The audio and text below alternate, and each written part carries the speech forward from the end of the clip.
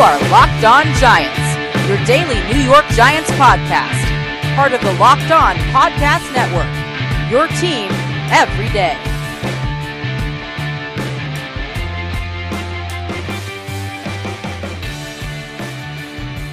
Hello, New York Giant fans. Welcome to another edition of Locked On Giants, part of the Locked On Podcast family, your team every day. My name is Patricia Traina. Happy to be with you today. It is a Twitter Tuesday, and as usual, we have some great questions from you guys. Really appreciate the questions and the participation and the feedback, and hope you are enjoying the coverage as well. From that, you can find all the links at my Twitter account at Patricia_Traina. That's also where you can ask me questions for the weekly mailbag. Just make sure you were tagging them Ask P Train, and I will do my very best to get to them as I see them. All right, so as I mentioned, it is a Twitter Tuesday. Before I get into your questions, though, I do want to spend a few minutes giving you guys an update from today being Monday, from Monday's training camp. Some good news regarding cornerback DeAndre Baker. He is probably, the Giants are listing him day to day with a sprained left knee. Baker, initially there were some concerns floating around that there might have been an ACL damage or something like that. That is not the case. The young man just has a sprained left knee. Probably will not see him Friday night against the Bears, but the hope and the expectation is that he will be ready for the start of the regular season. So that is some good news. Some bad news for Amba Adetawo, who's one of the receivers they signed when they had all the injuries. Adetawo suffered a ruptured Achilles. He is done for the year. Very unfortunate, but unfortunately, training camp injuries are going to happen, and the injury bug unfortunately doesn't discriminate. But still, let's hope that Adetawo can, make a full recovery, resume his career, and be back on the field in no time. A couple of other quick notes from camp with Baker on the sideline. Corey Ballentine got some first-team reps, as did Antonio Hamilton, a guy who initially I thought might be on the bubble, but Antonio Hamilton got some first-team reps. Linebacker Alec Ogletree also on the sideline. He has a calf issue. Ogletree should be okay. I think he's listed as day-to-day, but that gave an opportunity to Ryan Connolly and Tay Davis to go and do, to show the coaches what they have. And Ryan Connolly, I might add, he's really, really looking sharp in these practices. I really like what I've seen from him.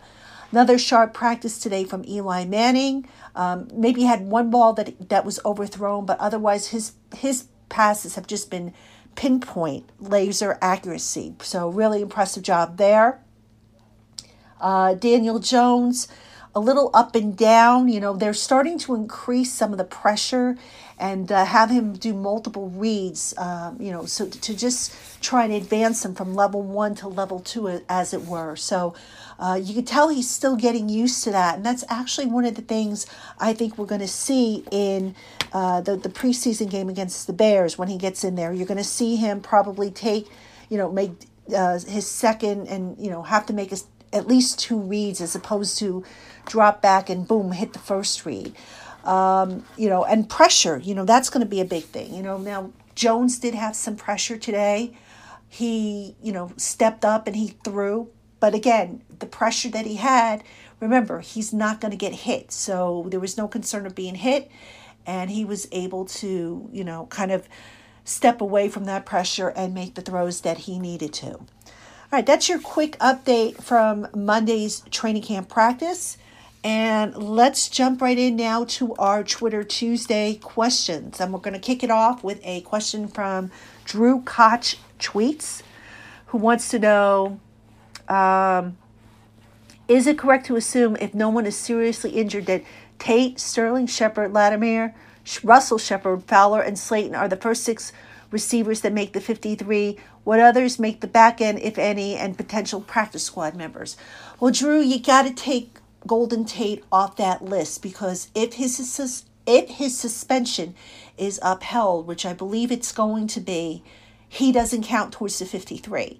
So I think that's going to open up a spot for TJ Jones, who I think has looked really, really good. TJ Jones just got here like literally a couple weeks ago, and he has just hit the ground running. So I think there just might be room for him, especially if he picks it up as a punt returner, which he struggled a little bit last week. But if he can pick it up, I think TJ Jones could be one of the guys that they keep. As far as practice squad, I'm thinking Reggie White will probably be on that practice squad. But other than that, I don't think, I don't think they're going to keep, more than 2 on the practice squad. So that would be my guess right now based on what I've seen. Thanks for that question. Tony Thomas, my man Tony, Black Banjo Tony. He wants to know, aren't the games like the Jets the only way a new defense can work out communication issues, especially with so many rookie players, especially when it has to choose to stay maximum vanilla and play few starters? I'm not exactly sure what you're asking, Tony. I think you're asking me, aren't the preseason games the only way for a defense to work out communication issues? The answer is yes and no. I mean, obviously at a game you're playing a lot faster, but you also have to remember they're working out these communication issues also in practice. So it's not a matter of, they're sitting there and they're like, oh my God, what's going on when they get to the game. They are working on communication in practice. So Tony, I hope that answers your question. I wasn't quite sure what you were asking there, but I think that's what you were asking. And if I didn't answer that question correctly, do let me know, and I will make sure I get you an answer on the next mailbag. Folks, you're listening to Locked On Giants. It is a Twitter Tuesday. We're going to take a quick break, come back, and we have a lot more of your questions, so do stay with us. Welcome back to Locked On Giants. My name is Patricia Traina. We are on a Twitter Tuesday. Always delighted to have you listening. Great to hear from the listeners and the readers. My favorite feature of the week. So keep those cards and letters coming, folks. All right, let's get back to your questions. Seize the Moment wants to know, I'm literally having a conversation with a friend about this group and how I think they will keep 6 and stash 1 on the practice squad. All right, this is about the receivers, I think is what he's talking about. Both Sheps, Tate, Latimer, Fowler, Jones, White, Slayton to the practice squad. Oh, yeah, I forgot to mention Slayton in the last answer, didn't I? Okay, so anyway, again, you have to take Golden Tate out of the equation. If that 4-game suspension is upheld, as I believe it will be, he will not be eligible for the 53-man roster. So I think both Shepherds, Cody Latimer, I think Darius Slayton, I think TJ Jones and Benny Fowler will definitely be on that roster.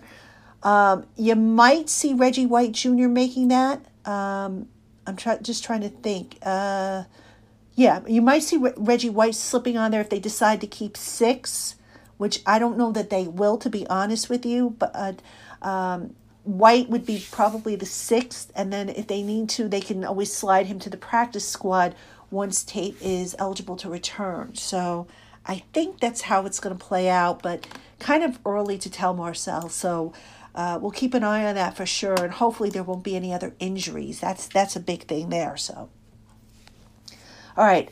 Ram Dude 75 also wants to know how many receivers and corners in the final 53 and who are they? Okay, I've addressed the receivers, but let's talk about the corners. I'm going to say Jenkins. I'm going to say Beal, Baker, Valentine. Julian Love I have as a safety, so I'm going to put him with the safety. And I think Antonio Hamilton will be the 5th guy. Now, if Beal and Baker are not ready for some reason by the start of the regular season, there might be room for another guy. I don't know who the guy is going to be because nobody really has kind of jumped out at this point. But just off the top of my head, I would say those 5 guys. And actually, you know what? Let me take a look at my depth chart real quick. That would help. Maybe I'm missing a name here. For the Giant cornerback,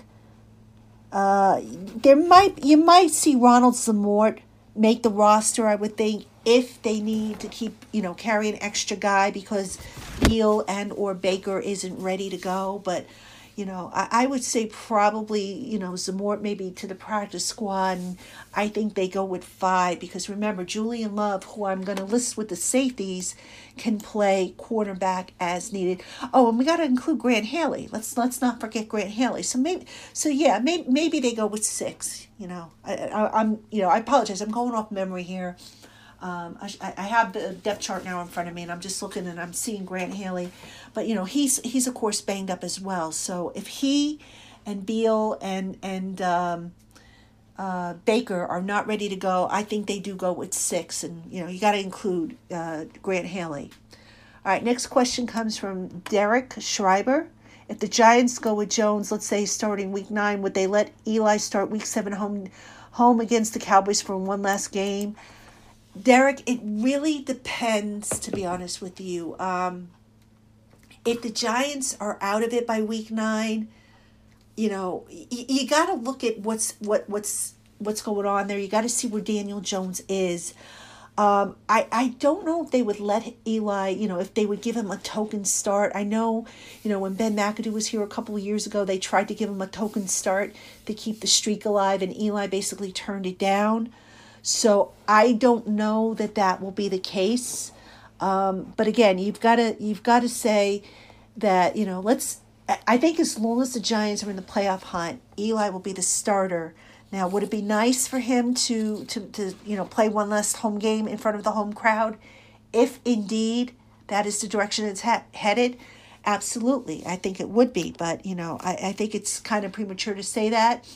And again, based on precedent, Eli did turn down a token appearance, so I'm not so sure if he would go for that, even though it would be an opportunity to say goodbye to the Giants Stadium faithful. All right, next one comes from Brian Brand. Wants to know, so Eric Flowers was a disaster and is a disaster in Washington, but he was a first-round pick and highly graded by a lot of teams. What happened with him and how did everyone get it so wrong? Oh, gosh, where do we start here? Eric Flowers has a tremendous set of tools.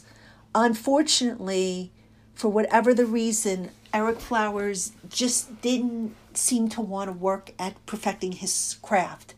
He, from what I understand, had trouble taking to certain coaching. He was resistant. Figured that what he had done to get to the NFL was good enough and he would continue to do it. Really, sometimes you don't know how somebody is going to be until you start working with them. It's kind of like a job interview where, you meet somebody and they put on a good face the first time and then you hire that person and then sometimes they turn into like a Dr. Jekyll, Mr. Hyde. And I think that was part of the reason that, Flowers just didn't work out here. Now, I can't speak to what's going on in Washington, but, it's just unfortunate because I do think Eric Flowers has talent. I just don't know that he has the drive to really push himself to be the best offensive lineman he can be. And it's unfortunate, there are some guys who, and I'm not necessarily saying that Eric Flowers is one of them, but I know there are some guys that have come through the Giants locker room door in the past, and they have been content with just being on a roster and collecting an NFL paycheck. And you like to think that, everybody wants to earn their paycheck, but sometimes that's just unfortunately not the case. So Eric Flowers is now Washington's problem, and if he continues to be a slug, then I guess they'll move on from him, just as other teams have. So, all right, let's see, a couple more. This next one is from Empire PR Man, who is part of the Maven community, the maven.io/NY Giants community. So I recognize that name. And folks, again, don't forget, join me on the Maven. Register for a free account if you want to comment on articles I write, if you want to ask a question. That's really a good place to do that because I get little notices, email notices to pop up, so I know to go and check those out. So hope to see more of you on the Maven. All right, so Empire PR Man wants to know, I love the footwork and techniques of the new cornerbacks. However, I am concerned about the coverage of the crossing routes. What is your assessment of the linebackers and safeties so far? And Connolly was all over the field. Yeah, I think they're still trying to work out some of the kinks, I think, in coverage. I'm not so sure it was anything more than really, maybe some communication issues, I guess. But yeah, I agree with you. Some of those crossing routes did bother me a little bit, that the Jets were able to, complete those. But hopefully they smooth some of that out. In practice, I got to tell you, on Monday's practice, it looked a little bit better with the coverage. So just little adjustments and stuff. I think just, part of the problem is also some of these guys are frozen by play action or by the RPO, and they're not sure what to, whether or not they should break or should they stay put. So I think, as they get more experience, that will smooth itself out. At least that is my hope. Otherwise, it is going to be a long season for Giants fans. Folks, you're listening to Locked On Giants with Patricia Traina. We are on a Twitter Tuesday. We'll take our final break, come back, and answer the rest of your questions, so do stay with us.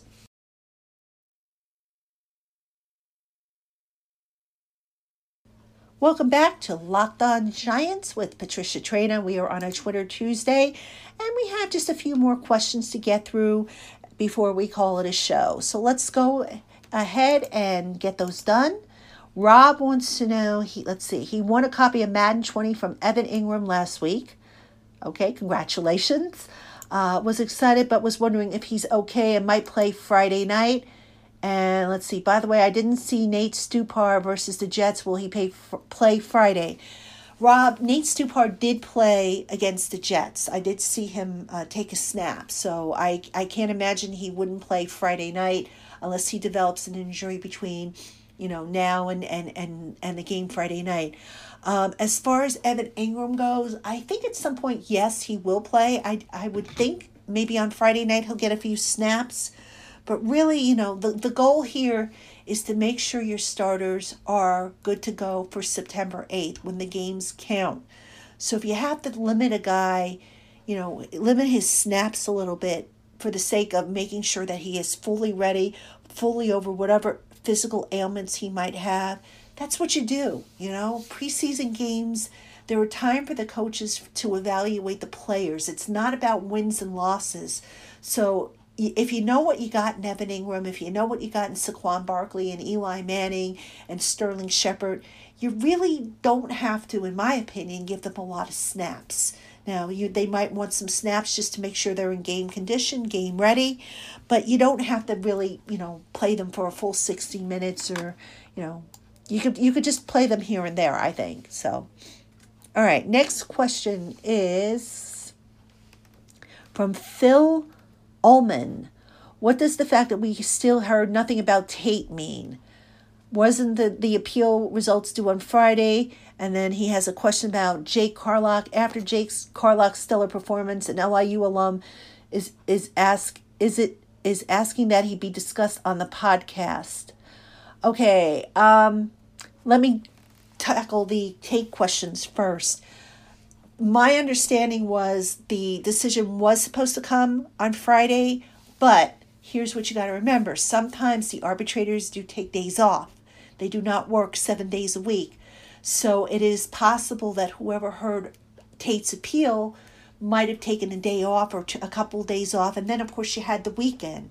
So now you're on Monday, and Shermer was asked about Tate's appeal, if he had heard anything.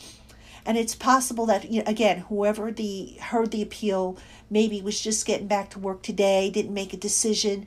So my guess is we'll probably hear something by Tuesday. I would be surprised if we don't hear by Tuesday, which will put it a week after the appeal. But, that's what people got to remember. It's kind of the same thing like with DeAndre Baker when the Giants said, further evaluation.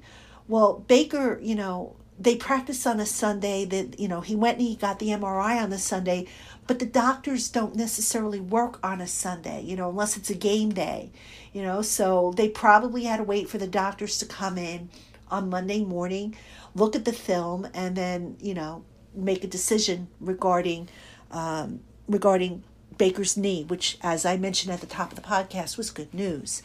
Now, regarding Jake Carlock, what I will say is I did a film study on his interception return for a touchdown. And if you look at it and you look at the quotes that are in there, and you can find this, by the way, on the Maven. That's Maven, the maven.io/NY Giants. You'll see that Jake Carlock was not happy with how that whole thing came about. And, without giving too much away on the film study, I understand why he said that. Basically, in a nutshell, what happened was he wasn't able to shed the blocker as cleanly as he would have liked. Now, he was able to get his hands up, which was good, because the blocker, did end up off balance. But it was kind of, if you look at it, frame by frame, it really was kind of an ugly play. And regarding his sack that he had, I think in the fourth quarter it was, that sack was really generated as a result of pressure by Jake Ceresna. Jake Ceresna got the pressure, and Carlock just kind of cleaned up the sack. So, I'm not trying to take anything away from the young man. I think, the effort was there, and, hey, good for him. But I just think he's practice squad at this point. That's, I think, if they're smart, they hold them out of, long snapping, sneak them onto the practice squad, and then maybe next year see if Zach DeOssie decides to retire, then you go and you promote Jake Carlock to the 53-man roster if you're able to retain him. Of course, once you expose him to the practice squad, somebody can, snap him up if they need a long snapper. But I just have a feeling the Giants are going to not expose him by showing what, his long snapping abilities. So, all right, a couple of questions came in via email. John G. Writes, a local publication just released its top 100 Giants list. One guy who was left out and doesn't get his just due is Mo Carthon, who's got to be one of the best fullbacks to wear the Giants uniform, and do I agree?